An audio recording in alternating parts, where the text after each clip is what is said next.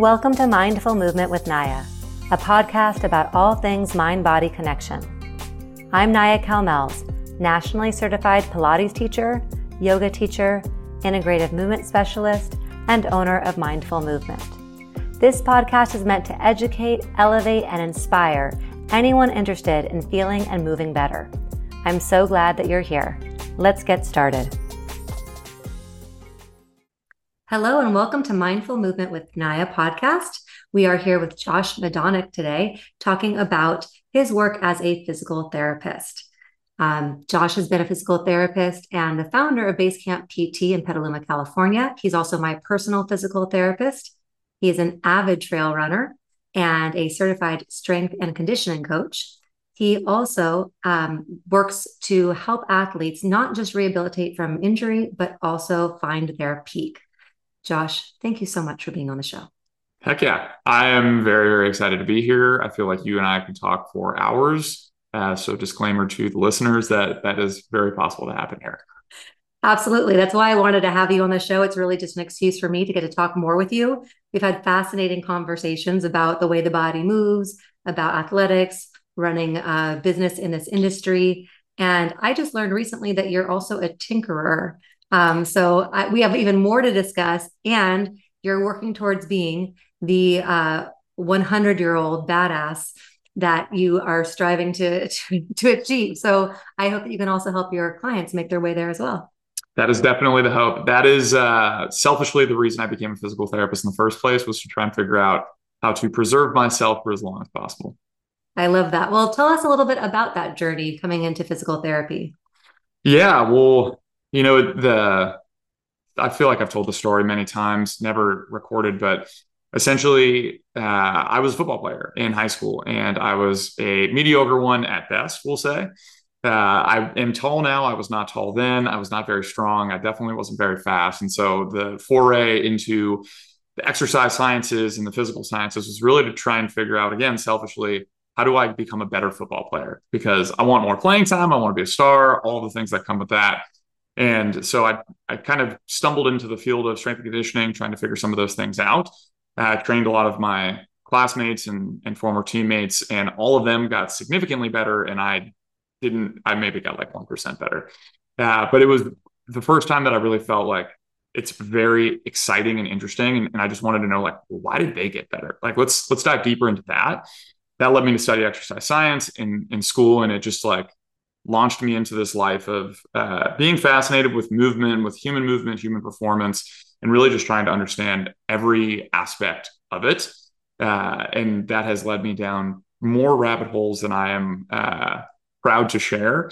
But along the way, it's really helped me kind of establish and figure out how I like to treat, what I want our company to be able to do, and basically like what I think is most helpful for other athletes who are going through similar things, whether they're a high schooler trying to figure out how to get better at their sport, whether they're maybe like a middle-aged runner or an older athlete who's just trying to stay in the game for as long as possible. Clearly, you have a lot of interest in this field. Is there anything in particular that keeps you inspired to keep going? It kind of ties into why I chose to be in this field in the first place. And it really comes down to every individual that I work with. I joke around all the time with students who come in and shadow us at our clinic that I just love solving puzzles. And everybody who comes in is just a slightly different puzzle than the person who came in before them. And so as a result of that, it's like I joke around, like I generally only see 5 or 6 patients a day. And I get to basically have 5 or 6 of the world's best word problems every day. And like as a high school student and a college student, I remember word problems being horrible and I never enjoyed them. And they took so much thought. But now I've kind of found this like really sweet spot in life where I get to really just have somebody come in and say, this is what's going on. What do I do? And being able to just try and think through those things, to me, is like the most exciting and entertaining thing that I can do on a day-to-day basis. I love the way that you characterize the puzzles that you like to solve, because in my own experience with physical therapy as a patient, sometimes I've felt that there's been kind of an approach where they're just looking at the region where I have a complaint or where I experience pain. And when we've worked together, you have blown my mind about how you have traced where everything is connected and really look at each individual more holistically. It's one of the things that I've appreciated about you since we started working together as colleagues and also as being one of your PT patients. And then, of course, coming from the world of Pilates, it just speaks to what I know to be true already. So I like the puzzle analogy very much. You are an athlete and a physical therapist. And I kind of, in the introduction, hit on it a little bit that you don't just work on rehabilitation, but you actually are really focused on helping people take where they might have found a weakness or a challenge in their bodies and help create a stronger, more holistic athlete. Can you talk a little bit about that? Yeah, absolutely. I mean, to me, I got introduced to this idea very early on, right after I had really come out of undergrad and before I'd even started PT school. And I've been fortunate enough to have a lot of really, really good mentors, but one of them along the way kind of taught me that rehab and performance training are the same thing. They're on the same spectrum. They're just at slightly different points in that spectrum. And so the way that I've always looked at it is, from a performance standpoint, we're generally trying to do one of two things. We're trying to take a strength and make it even more of a strength, or we're trying to take a weakness and make it less of a weakness. And so really what that, when I focus on working with individuals, the goal is always to figure out, well, what is your goal? And then what's the main thing that's limiting you from being able to achieve that? Maybe you're fast, but you want to become faster. That's turning a strength into more of a strength. Or perhaps, you had an ACL tear and that occurred because you don't have the ability to decelerate. But really, your main overall goal is, hey, I want to just get better at my sport. Well, what it tells me is, well, if you can't decelerate, that's the reason that you injured yourself in the first place. Let's start working on that. And then if we can make you really, really effective at being able to do that, that's going to actually end up becoming a strength for you in the field or on the court or wherever it is that you're performing. But I think what tends to happen in our world, in the physical therapy world, is we become very focused on pain as the number one outcome. And I'm not entirely sure when or why this has happened. And maybe it has to do with insurance companies and the way that our reimbursement model is set up in our field. But really what it comes down to is, for some reason, people come to us because we're the pain people. Physical therapists, we just get taught, hey, your goal is to get this person out of pain. And what I've learned in my practice, and early on, I've kind of shifted my mindset between early on, it used to be, well, I'm going to, kind of justify to myself that I'm really good at this job because I can get somebody out of pain in 2 sessions or 3 sessions or really, really quickly. But then what I started noticing is people would come back, 2, 4, 6, 8, 10 months later, sometimes years later, the same thing's happening. And so that, being, again, a tinkerer, it just kind of made me think, well, why aren't these people getting any better? Why aren't they maintaining? If, are they just not doing what I told them to do, or what's going on? And really what it came down to is I didn't give them enough of a buffer to be able to have resilience to any future things that were happening. And so that's when it clicked in my head of, you have this performance background, the strength conditioning background. Why not try and use that and apply it at a much higher level with these patients? And fortunately, in my practice, because we're not bound by reimbursement models from insurance companies, we have the ability to take people as far as they want to go and really build that up. And so it's fun to me for, when I get to tell people, hey, you're out of pain, but this is just like the beginning of the journey. This is really where like the fun stuff starts to happen. And going back to my own, desire to be the badass 100-year-old, everybody that we talk to, generally, they want to keep doing whatever it is that they want to do for as long as possible at the highest level possible. And the only way to do that is to build up that reservoir now so that they can take on and be prepared for all of these things down the road. I know that was like all over the place. Hopefully I answered your question and kind of got into the nitty gritty of it a little bit, but that's the way my mind generally thinks about things. It's like every time we talk, you'll answer one question and it'll just spark 4 more questions. So yeah, everything you said makes so much sense. And it's interesting because as a Pilates teacher and integrative movement specialist, I often work with post PT patients, and either they didn't get the care that they needed to be able to do the exercises properly, or they just haven't progressed enough to meet their standard of living. And most of my clients tend to live very active lives, which is part of why we love working together. And like you said, they're really wanting to go back to whatever passions they had, whether it's golf or tennis or running. cycling. So what you're saying makes sense. And our work together has actually really changed the way that I view physical therapy, because I always thought you go see a physical therapist when you have a problem that you can't fix yourself and you're in pain and don't want to deal with pain anymore. And so you've actually really reshaped the way I think about physical therapy.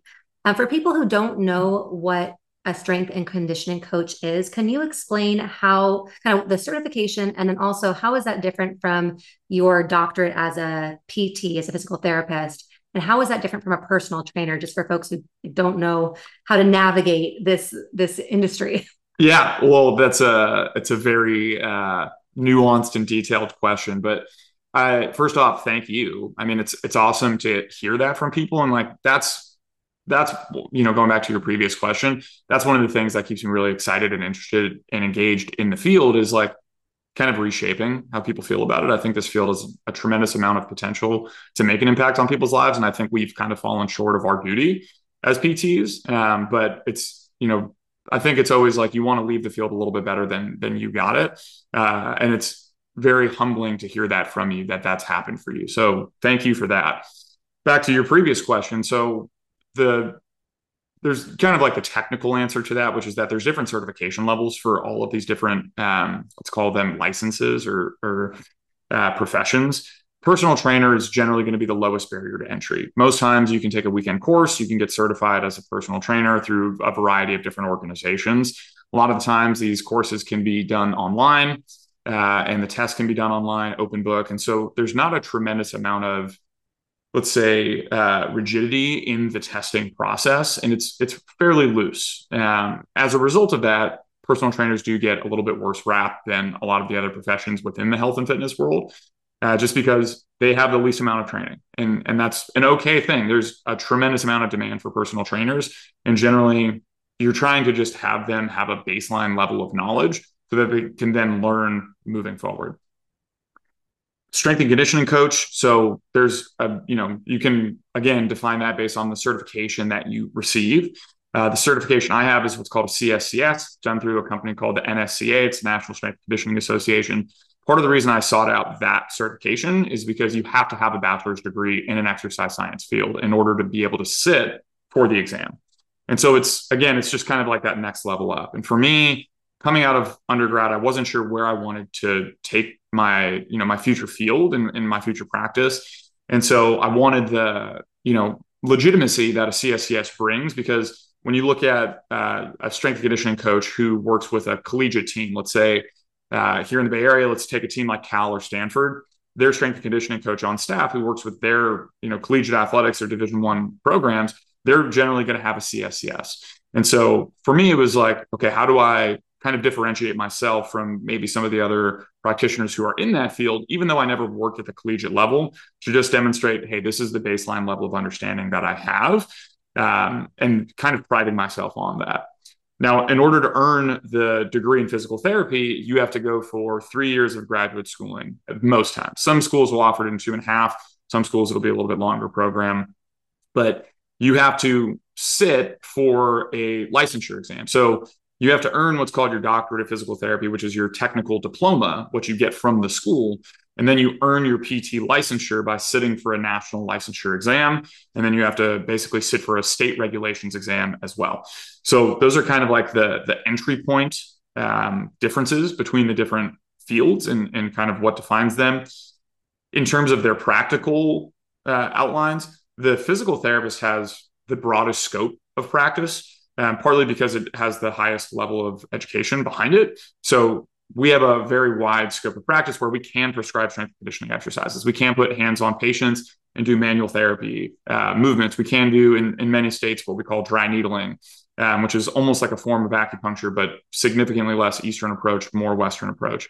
And so you have the opportunity and the ability to add all of these different modalities and avenues of treatment, and basically the tools in your toolbox to help out any individual. You have the most at the entry point from a physical therapy standpoint if you're comparing to a strength and conditioning coach and then also to a personal trainer. So maybe that does a decent job of explaining it, but there's so many things that you can do from any of those fields that they can start to blend together very, very much so. Yeah, what you're saying was actually leading right into my next question, which I feel like is so difficult to answer, but I'm going to ask you anyway. Cool. So, the way that you describe the different licensure certifications makes so much sense. But to the general public, if someone has an issue like pain in their hip, or they don't know what's going on with their knee, but they have pain every time they walk down the stairs, or they did get a diagnosis from the doctor and they were told that they needed to do something to help strengthen their back, how would they know outside of our traditional medical system who to seek out for help? A phenomenal question. If you know the answer, let me know because we're in this weird place in the medical world right now where the general like orthopedic treatment options are very it's very regimented, it's very algorithmic, it's very standardized, and generally, the kind of typical approach that will happen is you'll have pain in your hip, and so you do what your mom told you to do, 30, 40 years ago. You go see the doctor. The primary care physician that you interact with generally doesn't know very much about orthopedics. They don't get a lot of schooling and training, and they get very little, if any, training on exercise. And so they're pretty much just going to kick you right back out to the next person. Most times you're going to end up at a PT. Um, there's a whole bunch of different things that we can get into on that standpoint. But usually it's like, okay, you kind of like move through the steps. And if, let's say you're seeing a PT and you're not making any improvement, then the next step is going to be, well, now let's send you to an orthopedist. They're probably going to take some imaging, maybe an x-ray or an MRI, or maybe both. And then they're going to start talking about, well, if PT doesn't work, here are your other options. You can get an injection, you can get, all of this stuff. And so what ends up happening is you're kind of like, just being moved along through each of these individual steps. And what's really hard for patients, I think, is they don't have a ton of education on the differences between different doctors, between different orthopedists, between different PTs, between different strength and conditioning people, personal trainers. And so it's very, very challenging to understand who you should see for any given issue. And generally, what I recommend to people is you're going to want to have a relationship with somebody who is in this world, in our health and medicine world, who you very, very deeply trust.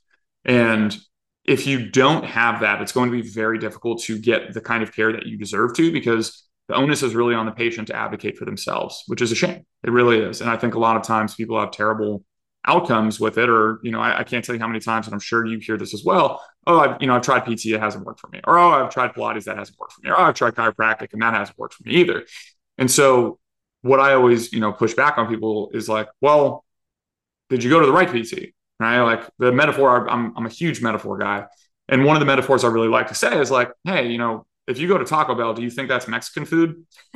Probably not, right? You want to go to the local taqueria and like see what they have to offer, because that's coming straight from the source. And so if you're seeing, the Taco Bell version of a physical therapist or a chiropractor or a personal trainer, you're not going to get the real outcome and the kind of the dedicated attention and time and detail that goes into that. And as a result of that, your outcome probably won't be what you want it to be. So going all the way back to your question of, how do you know who to see and what should you do with this? The first thing is it comes down to, who do you trust? The one thing that can work against us in our field is generally people who go into physical therapy, we're personable. We're very easy to talk to. We went into this field because we like interacting and socializing with patients and getting to know people and forming those relationships. And that's an okay thing. It can work against us in the sense that people will always say, oh, I love my PT, they're great. Well, do you love them because of their personality, or do you love them because they're actually doing the things that are making a difference in how you physically feel? And if you can blend both of those things, generally you're really gonna have like a dynamite provider, and you want to use them to kind of quarterback your health, so to speak, and use them as a reference point to, hey, this is going on with me. What do you think I should do? And kind of going like, again, like off on a separate tangent, like that's really been a big change in the way that we practice at Basecamp, is identifying like, oh, hey, we're doing all this stuff and we know it's the right stuff to be doing, but we're not getting the outcome that we're looking for. What's the next step? And instead of being like, hey, you need to go see an orthopedist, it's like, well, what are you eating? And how's your sleep? And what are your stress levels like? And what do you look like when you're sitting at your desk for work? And all of these different things Because as you know, being a holistic practitioner, you kind of have to understand, okay, what are the different influences here?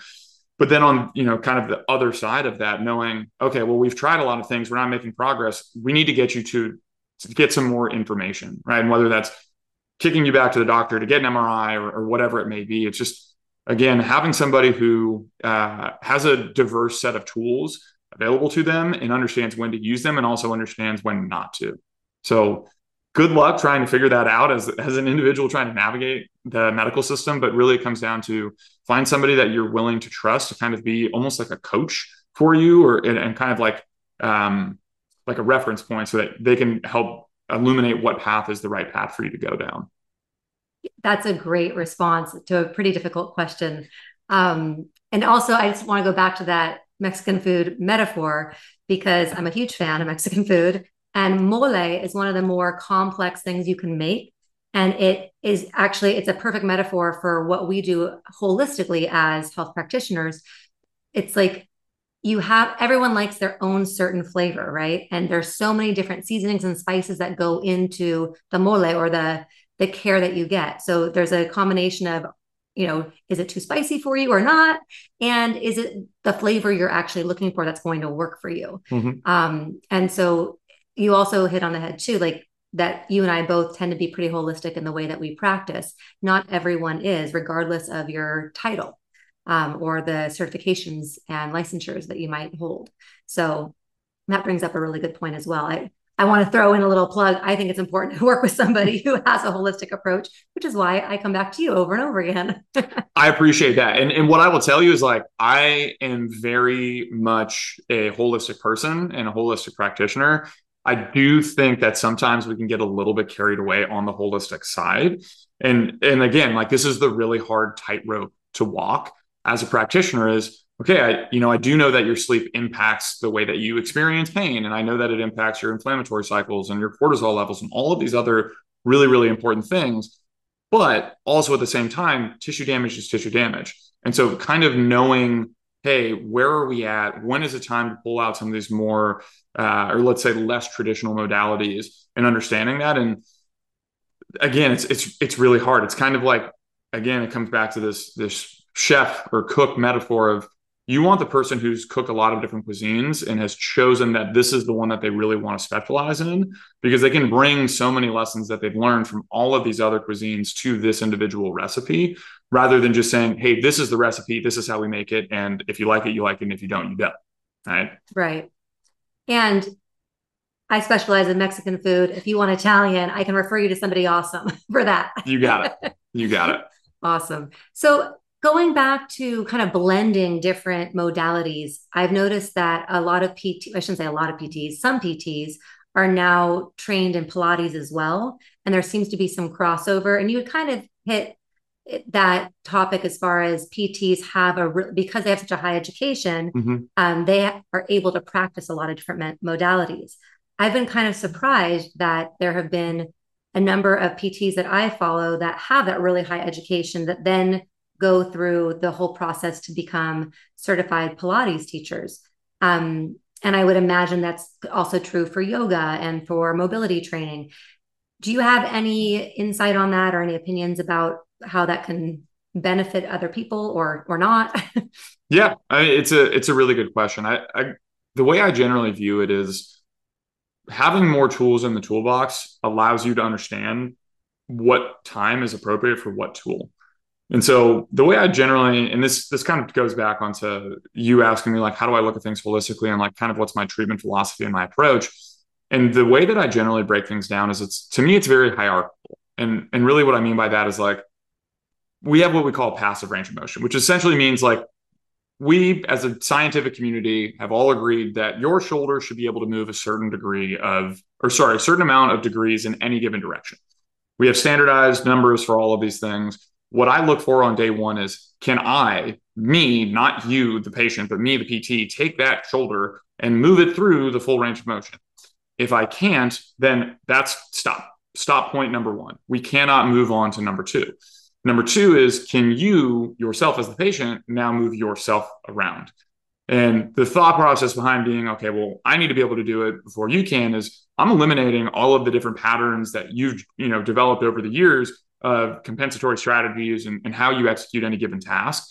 And then if I know that you can do that, then I need to know, okay, well, now if I add, let's say, a little bit more skill to it, can you achieve that?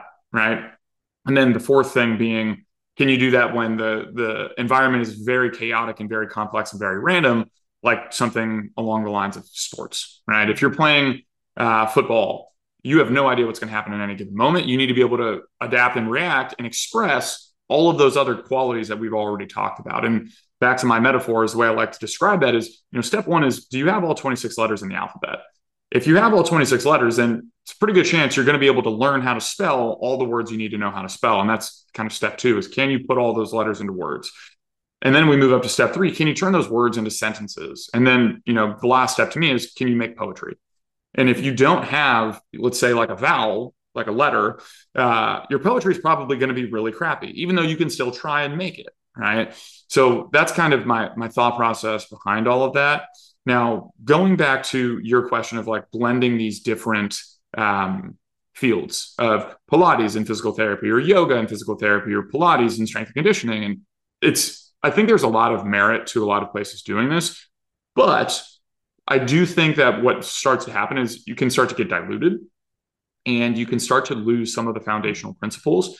And we try and, let's say, I think in like the group fitness realm, I'm a huge support. I'll kind of use this as my disclaimer. I'm a huge supporter of anything that gets anybody off their ass and moving. Like that, bar none, I will take that over not moving any day of the week.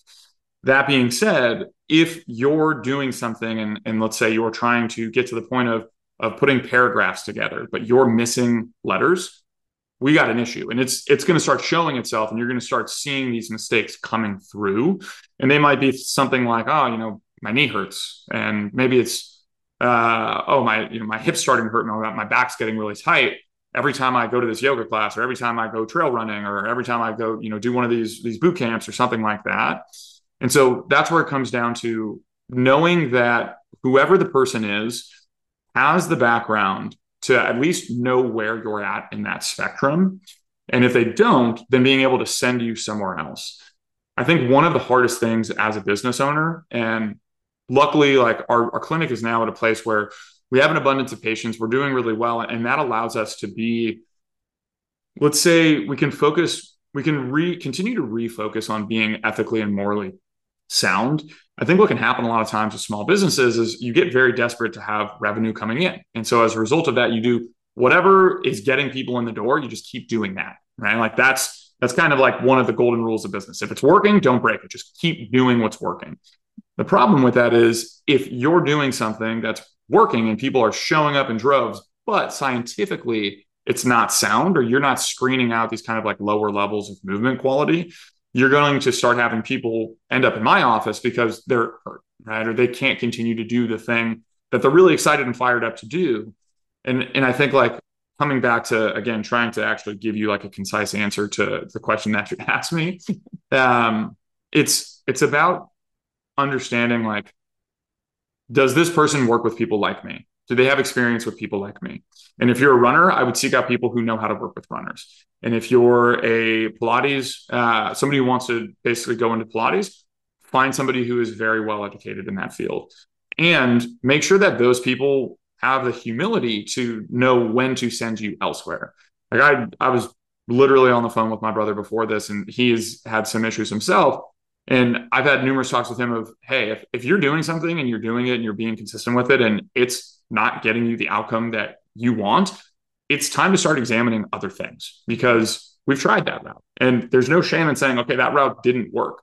I wish that I could tell you that every person who comes to our office we could fix, but there's plenty of times that we can't. And that's why I have all of these other providers that I know and trust and know when to say, oh, okay, like this is a letter problem, but we can't figure out why it's going on. Here's this chiropractor that I really know and trust. Or, hey, you have this XYZ movement thing going on. Like, here's this personal trainer that I know is lights out. And I think he's going to be able to help you solve that problem.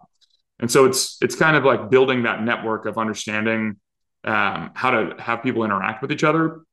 But even more so, that everybody who's within that network has the same framework of looking at things, because it makes it very easy for us to communicate about any given individual, and also know when each other can be very helpful in that process. That's a super helpful answer. And you also mentioned running. And I know you're an avid trail runner, and Mm-hmm. I know that runners generally like to work with other runners, just as anyone wants the person that they're working with, especially when they're working with their body, to understand their sport and what they're asking their body to do. So shifting slightly away from physical therapy and focusing on running, I think it was like the first time you and I met, we started talking about running footwear, and you're talking about ultras, and then we started talking about toe spreaders. And this was a while back. So I don't know if any of your feelings or education around this has changed at all. But as a PT and an avid trail runner, do you feel really strongly about footwear, any particular type of running shoes, minimalist shoes or not? And tell us what the deal is about toe spreaders. Ah, yes. Well, you can't see this if you're watching the video, because I'm not flexible enough to put my feet on the screen, but I am wearing toe socks. So a disclaimer that I am one of those weird people. Um, that being said, what I'll tell you is, like, there's kind of like these fads that come about in the health and fitness world, and maybe it's like keto diet, or maybe it's being vegan, or maybe it's this, or maybe it's that. It you kind of have like this swinging back and forth of the pendulum. And for a long time, what's funny is it comes in cycles. And so there's a long time where it was like really about having very cushioned shoes. And then we kind of made this huge switch to, hey, we should go more minimalist. And you start seeing people run with like the 5-finger shoes and all of those kinds of things. Then you start seeing now more people wearing Hokas. And these are like, save your joints and get all the densest foam possible, and all of this stuff. Generally, my feeling is it's very individualized. And I think, like, when we tend to see things like this, where it's like, oh, this is the fad, and then this is the fad, and then this is the fad, it's generally because there's no one thing, right? Like, if that one fad was the solution, like, it would be the solution and it would continue on forever. Like, you don't see a ton of weird new tires coming out. They all kind of figured out, hey, this is what tires should look like on cars. And maybe we make them a little bit different for the snow, or maybe a little bit different for the road. But we haven't really figured out footwear yet. And so generally what I would say, from a foundational level, coming back to this, can your feet move in all of the ways that your feet are supposed to? Can your big toe bend back 60 to 90 degrees? Can your other toes bend back 40 to 70 degrees? Can you spread your toes apart from each other? Can you squeeze them? If you can't do these things, this is kind of like the foundational, right? These are the letters and the words that you're putting together. You could then go out and try and get a shoe that maybe masks some of those things. And maybe that's a really good idea for people. But I'll tell you, I'll answer your question without answering your question, which is to say, when I assess runners and when we watch them run, if I watch somebody and they're in, let's say, something like a Hoka or a more supportive shoe, and you start seeing like their foot is moving around a lot and they have a lot of instability in that foot the second that their foot's on the ground, that's a clue to me to say, hey, this is not a great outcome, right? We want a better outcome than this. We want to feel really stable on the ground while still having the ability to adapt to, especially if you're a trail runner, varied surfaces. So maybe for that person, maybe we keep it in a Hoka, but we go just a smaller profile shoe so they can better sense the ground. Or conversely, like, let's say you have somebody who has, sometimes we call them a Morton's neuroma, which is basically a bundle of connective tissue that forms around a nerve in the center. And you can kind of see this on video, but think between basically your middle and your ring toe, you'll get this like fibrous material that forms around the nerve that can cause a ton of pain. Well, guess what feels really good on that? More cushion. So those people might do a little bit better in a higher profile shoe. What I will generally say, and kind of like coming back to everything, is regardless of the shoe that you're wearing, you should have the ability to just both spread your toes, to squeeze them, to move your toes, relatively individualized of each other. We have the same number, or almost the exact same number of muscles in our feet as we have in our hands, which means we should, in theory, have similar dexterity. And anybody who's listening to this, I encourage you to try and move your big toe separate from your other 4 toes. It's going to be very hard to do, but you could do that very easily with your thumbs. So having the ability to express that movement from the feet is one of the ways to ensure healthy feet, healthy ankles, healthy knees. for a very long time. And coming back to the toe spreader thing, in the same way that like you see everybody with like these posture braces these days to encourage them to sit up nice and tall and have their shoulder blades back. Well, people just got tired of hearing people say that to them. And so they figured out, well, how can I do this in a way that I don't have to really think that hard? Toe spreaders are a way to do that. They're a way to kind of like, hey, let's bring you some awareness of the fact that your toes can actually spread apart from each other. And you don't have to go out and spend $60 on this stuff. You can just take a paper towel and roll it up and stick it in between your toes, like any of the women out there who have ever painted their toenails. Doing that at the end of the day can be something that feels really good for people. And if you have plantar fasciitis or some kind of foot related disorder or pain, that in itself might be enough to just kind of like help you break that cycle and start changing the way that your foot can move and the way that your brain perceives that your foot can move. So maybe I did a decent job of answering that question, but suffice to say that you want to work with somebody who has a good understanding of the differences between feet and can kind of put you in the right shoe, in the same way that you want, the PT or the chiropractor, whoever it is that you see, to have a lot of different tools available to them.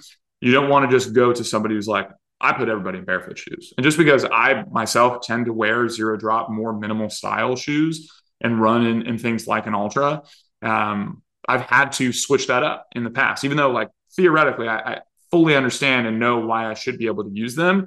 When I was training for a really, really technical trail that was very rocky, my minimal shoes just didn't cut it. And so I needed something that had a little bit more profile in them because it was just ripping my feet apart. And maybe there's some like really hardcore barefoot people out there who are like, you're just soft. That's just your feet getting stronger. But it's one of those things where you have to take in the information from your body and be able to incorporate that into the decisions that you're making. Instead of just, having this stubborn approach of like, well, this is like the best thing, right? So I just have to keep doing this until it works. As you're talking, I just feel myself spreading my toes further and further apart from each other. And I love what you said about how easy it is for us to move our thumbs individual from the rest of our fingers, and how challenging it can be to move our big toes without moving our little toes. It's something that we practice actually fairly regularly in the Pilates classes that I teach. And it's so funny because most of the people that I work with, they will do core work all day long and they love it. But then we get to working with the feet. And they're like, no, we can't do 2 minutes. No, it's horrible. And it's because we just don't practice it the way we practice moving throughout the rest of our body. Yet we spend so much time on our feet. I think it's so sad that we neglect them so much. So thank you for addressing the feet and also that it is different for each individual, right? And listening to your body to make choices and working with individuals who know a lot about feet is really important. I'm going to take it to a totally different topic, away from the feet, up into the lungs. You are the first physical therapist who I ever worked with who talked about the importance of breath and how breath affects movement and how movement affects breath, which I found fascinating because it was actually the first thing I learned when I studied Pilates. We also talk about it a lot in yoga. And in those mindful movement modalities, the breath is like the baseline. We don't really learn anything until we learn how to breathe properly. Unfortunately, that's not always taught. Like you said, not everyone teaches all the different foundational principles. But I have never heard a physical therapist, at least that I've worked with, talk about the breath. And the more that I have studied, the more it comes up. And now there's so much more research that supports how important that is. So will you share a little bit about how you found that important link? And then also, this is a big ask, but what would you tell people to do to help them breathe better and therefore move better? That's a lot. Yeah, no, but I like it. And it's fun to talk about this kind of stuff because like you said, what's really funny is when I came out of PT school, and it hasn't been that long. I've now been practicing for about 6 years or 6.5. And I came into a typical outpatient clinic and I started talking about, hey, breathing mechanics and why does this matter, especially if you're a throwing athlete or if you're trying to lift more weight or you're trying to run, why do these things matter?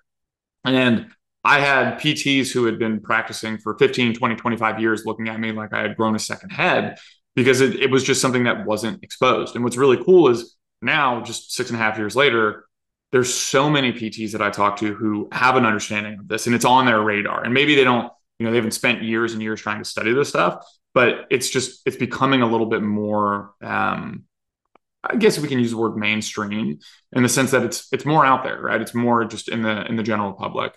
And there's a lot of different reasons for that happening. But coming back to your question, like, how did I get into that in the first place? I wish that I could tell you that I'm just like this savant and I just had this realization that nobody else did. I'm not. I'm definitely not as smart as I sometimes like to think that I am. And as you heard me say earlier on, like I've really had the fortune of having some phenomenal mentors. One of which who introduced me to this in the first place. And if anybody is really trying to go into like a deep dive or learn from one of the best out there, his name's Bill Hartman. He lives in Indiana. He is a absolutely phenomenal clinician. Sorry, he's probably one of the smartest human beings I've ever talked to in my life. He exposed me to breathing. And I remember coming into the clinic with him. And, this is second year of PT school for me. I'm thinking I'm hot shit. I know a lot of stuff. I know how, and I watched him. I can't ever forget this. It was the first patient I'd ever seen him treat. It was an NBA player.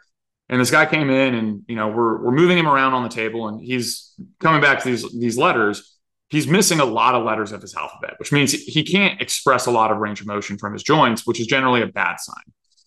And so I'm in my head, I'm thinking, I'm going to do like a joint mobilization. We're going to do the stretching technique, or we're going to do, cupping or whatever it might be. And I just remember Bill showed this guy how to do this very, very simple breathing exercise. And I'm like, it was so simple that, this is my day one. I'm really excited. I was like almost falling asleep. And I remember shortly after him doing this, within like a minute after him doing this exercise, watching the way that this guy moved, he gained like 75% of his range of motion back with one exercise. And that's in my head, I'm sitting there like, what the hell just happened? Because I watched everything. He didn't touch his shoulder, but his shoulder's moving differently. He didn't touch his hip, but his hips are moving. Like it doesn't make any sense. And so basically I just spent the next 2 years of my life learning under Bill and some of his disciples and starting to like integrate it into my own practice and treating patients with it. And it kind of became the thing I got known for early on in my practice is like, hey, there's the weird guy who does all the breathing stuff. You should maybe go see him, which is, hey, like, I'm happy to wear that. But I would say the thing that tends to get neglected in the same way that we talk about the feet and hey, you can't move your thumbs or your big toes separately from your other toes. That's something you should be able to do, right? Your rib cage is basically a cylinder in the sense that it goes 360 degrees around you. And so much of breathing in the mainstream is, you need to breathe into your belly and you need to do this. And you can't, whatever you do, don't chest breathe, don't neck breathe. It's going to kill you. You're going to have high cortisol levels. All these different things are going to come from it. And generally what it comes back to is like, there's beauty in the simplicity of it. It's shaped in 360 degrees. It should be able to expand in 360 degrees. And for people who have never felt this before, something that if you've ever heard of Peter Attia, he's a really famous podcaster. He's got a ton of great stuff out there. He talks about, if you lay on the ground and you just put a towel under your back and you're breathing, you should be able to feel yourself pressing into that towel. Or if you put it behind your chair when you're sitting. In the same way that we talk about, hey, you should be able to feel air coming into your stomach, you should also be able to feel air coming into your upper chest and into the sides of your rib cage. And if you're not doing that, then what's happening is you're only pushing in one direction. And that just means, hey, you're going to start losing some of the other stuff. Our brain is very smart. It's very energy hungry. It does not want to waste precious resources trying to remember, oh yeah, I remember how to breathe into like the left side of my chest. That's perfect. I know how to do that. It's just like, hey, we can go over there. We're going to go over to that right side all day long. And we're just going to do that. So just, again, like coming back to, I love and hate doing podcasts like this because like you ask questions and I know like as a listener of podcasts, it's like, I just want the information. Tell me what I need to know. And I'm, the it depends guy who's giving you all the nuance. But generally what I would say is for anybody, any joint, any part of your body at any given time should be able to move in its full expression of its range of motion.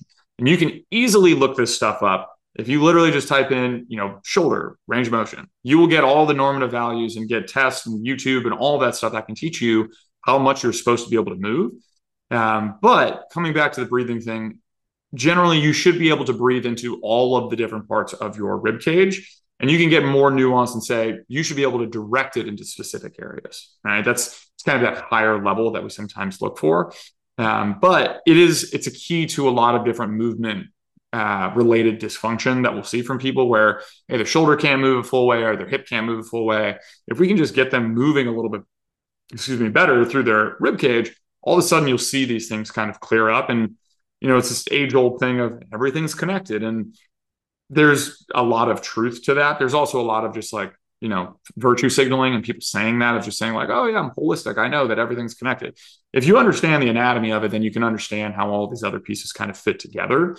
But in general, I would say if you are having any kind of what I would consider like a pressure related disorder, meaning you have a really hard time sitting for any period of time, you have for male and female, if you have any pelvic floor related dysfunction, something like leakage or something like the what we would call incontinence, and this goes for like my high performance community. If you're jumping and you're having some leakage, that is a pressure management issue.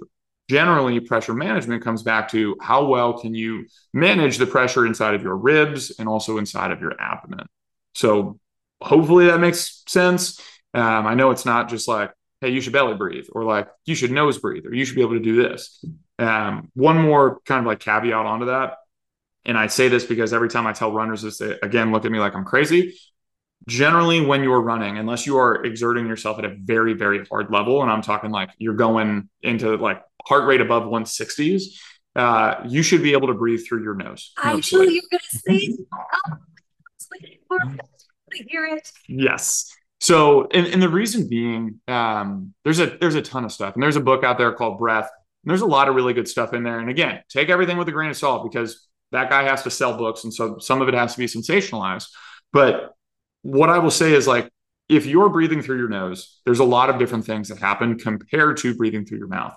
If you are a runner and you just want to become faster at running, well, as you know, or if you have any kind of semblance of this, you want your heart rate lower when you're running at any given effort. That's generally going to yield a better performance outcome. If you can adapt yourself to be able to breathe through your nose while you're running, it means that A, you're becoming more efficient in using oxygen. And B, when you breathe through your nose, you're going to release more nitric oxide into your bloodstream, which means that your blood vessels are going to get bigger. They're going to open more, which means you can get more blood through them, which means your heart rate doesn't have to be as high. That is the direct link between performance and this. Now, don't take this out of context and think, oh, well, if I just breathe through my nose, like I'm going to run way faster. The first time you do it, you're going to feel like you're going to die. And then gradually you'll start to adapt to it over time. And you will start noticing that your heart rate comes down at any given pace. And that's a huge benefit to people. And for people who are like chronically congested or chronically have allergies or any of these kinds of things, breathing through your nose, you have all of these hairs inside of your nose that you don't have in your mouth. And that helps filter things out, which again, just has a little bit better effect on your body in a number of different ways. And this is, again, kind of like that holistic piece of how all of these pieces interact with each other. And again, I'm just going off on a tangent with this stuff, but I would generally say like talking about breathing, you should mostly be able to breathe through your nose, save for when you are working very, very hard. Then you should 100% be able to breathe through your mouth and go for it. And then most of the time you should be able to breathe into all 360 degrees of your rib cage. Thank you so much for sharing that. I'm finding myself reflecting on all the things I tell my clients. Like if it's hard for you to do the footwork, that's really what you got to work on. And now I'm thinking, oh man, I'm going to have to nose breathe when I run. Oh, yuck. But you absolutely are right. It is really important. And I mean, I've researched and done tons of reading on the benefits of nose breathing. And still I'm like, no, I don't want to do it. But now that we've had this conversation, I can no longer ignore the benefits. So tomorrow on my trail run, I will be thinking of you and working on my nose breathing. Hopefully I don't pass out. You will be okay. Worst comes to worst, you will just start breathing through your mouth. There you go. So what you would say to people, just to summarize, is work on nose breathing. And then also, I call it 3-dimensional breathing, but basically breathing into the 360 degrees, the barrel of the rib cage, in order to get full inhalation and exhalation and being able to move the breath into different parts of the body, right? 100%. Yeah. I would say those are really big things to focus on. Also, since we're talking about breathing, one of the things to consider here is if you've ever been told at night that you snore, generally this means that you have a very hard time being able to move air through your nose. And so you'll resort to breathing through your mouth. What we know about snoring and what we know about mouth breathing with sleep is that it's going to prevent you from getting into deeper stages of sleep. If you're one of those people that always wakes up tired, or you have a hard time getting going in the morning, or you find that it's really hard for you to recover after harder efforts, sleep is one of those really, really big pillars to focus on. And this sounds completely ridiculous, but I will say it. Something that can be really helpful for people who are experiencing that is to first work on just nose breathing throughout the day. Try, like, if you ever catch yourself breathing through your mouth while you're working and it's not like you're working very hard, like you're not sweating actively, you should probably be able to just close your mouth and breathe through your nose. If that's still having an issue, obviously see an ENT or someone along those lines who can help you out with that stuff. But one of the things that can be really helpful, and it sounds crazy, is you can buy strips that either go over your nose, or you can buy strips that you can put over your mouth and tape over your mouth so that you don't have the capacity to breathe through your mouth while you're sleeping. And the amount of times I've talked to people and had them do this and they come back and they're like, it made a world of a difference, it's kind of shocking to me. But it's one of those things that there's all of these different tools, and like hearing you talk about like spreading your toes and working on this and working on that. What I'll generally tell people is, like, if you take anything out of this conversation, take this, pick one thing and focus on that one thing. Because what will happen is, if you try and focus on all these different things, you won't be able to accomplish any of them. And then you'll basically get defeated by having too many things. And it's like, oh, like, I think what happens these days is, like, we're all into optimization. And so all of us know that, when we wake up in the morning, we should probably get 15 to 20 minutes of sunlight in our eyes. We should definitely meditate for at least 15 to 20 minutes. We should journal. We should have a gratitude practice. We should make some special kind of coffee that's made from mushrooms and do all this stuff. And then, like, sometime by 3 o'clock in the afternoon, we can actually start our day. And I think, again, as a result of that, it's like, you got to find that one thing for you that is like the key to the other things. And if it's nose breathing for you, or if it's working on toe spacing, or if it's working on rib cage breathing, or if it's just trying to get up and move 20 minutes a day, like, whatever that thing is, commit to that thing. And then you'll start to see the snowball effect of those habits over time. I'm like trying so hard not to just die laughing, because I can't tell you how many conversations I've had with clients about, oh my gosh, taking care of my body has become a full-time job. I just retired and now I have a full-time job of taking care of every joint in my body, and the breathing, and the this and the that. And you got to get cardio and strength training and this. And it's like, yeah, I try to do it too while I'm working, and it's hard and I'm in the industry. You got it. They can feel very overwhelming. So, last question for you. Mm-hmm. If you are limited on time, like most of us are, and quite frankly, we all only get 24 hours in the day and life is short, so we are all limited on time. You just said focus on one thing. How do you choose what it's going to be? I was thinking about this a lot since you told me that you were going to ask me this question, and it's a really hard question to answer. I think generally what I would say is, for the vast majority of people, I would say do the thing that you enjoy doing the most. And if that means, like, if you're a runner and you're just like, I just know that when I run, like, I am such a better human being, go run, do that. Like, I don't really care. Now, if you're a runner and, like, you're not willing to give that up, but you're running into all these other issues, like, then we're going to have a conversation of all the supplemental work you might have to do to try and maintain that. But for myself, generally it comes down to what's the thing that I haven't done recently, or what's my goal, right? Like, what's the thing that I'm trying to achieve, and then kind of focusing on that. Excuse me. Generally, what I would say for me is it's going to be either hiking, or if I'm in a place that doesn't have access to nice trails, which sometimes happen when you travel, then it's most likely going to be doing some kind of strength training, and like some kind of whole body strength training. And the reason I say that is, like, hiking for me, like, being outdoors for me is like, it's the thing. It's like the thing that I love most.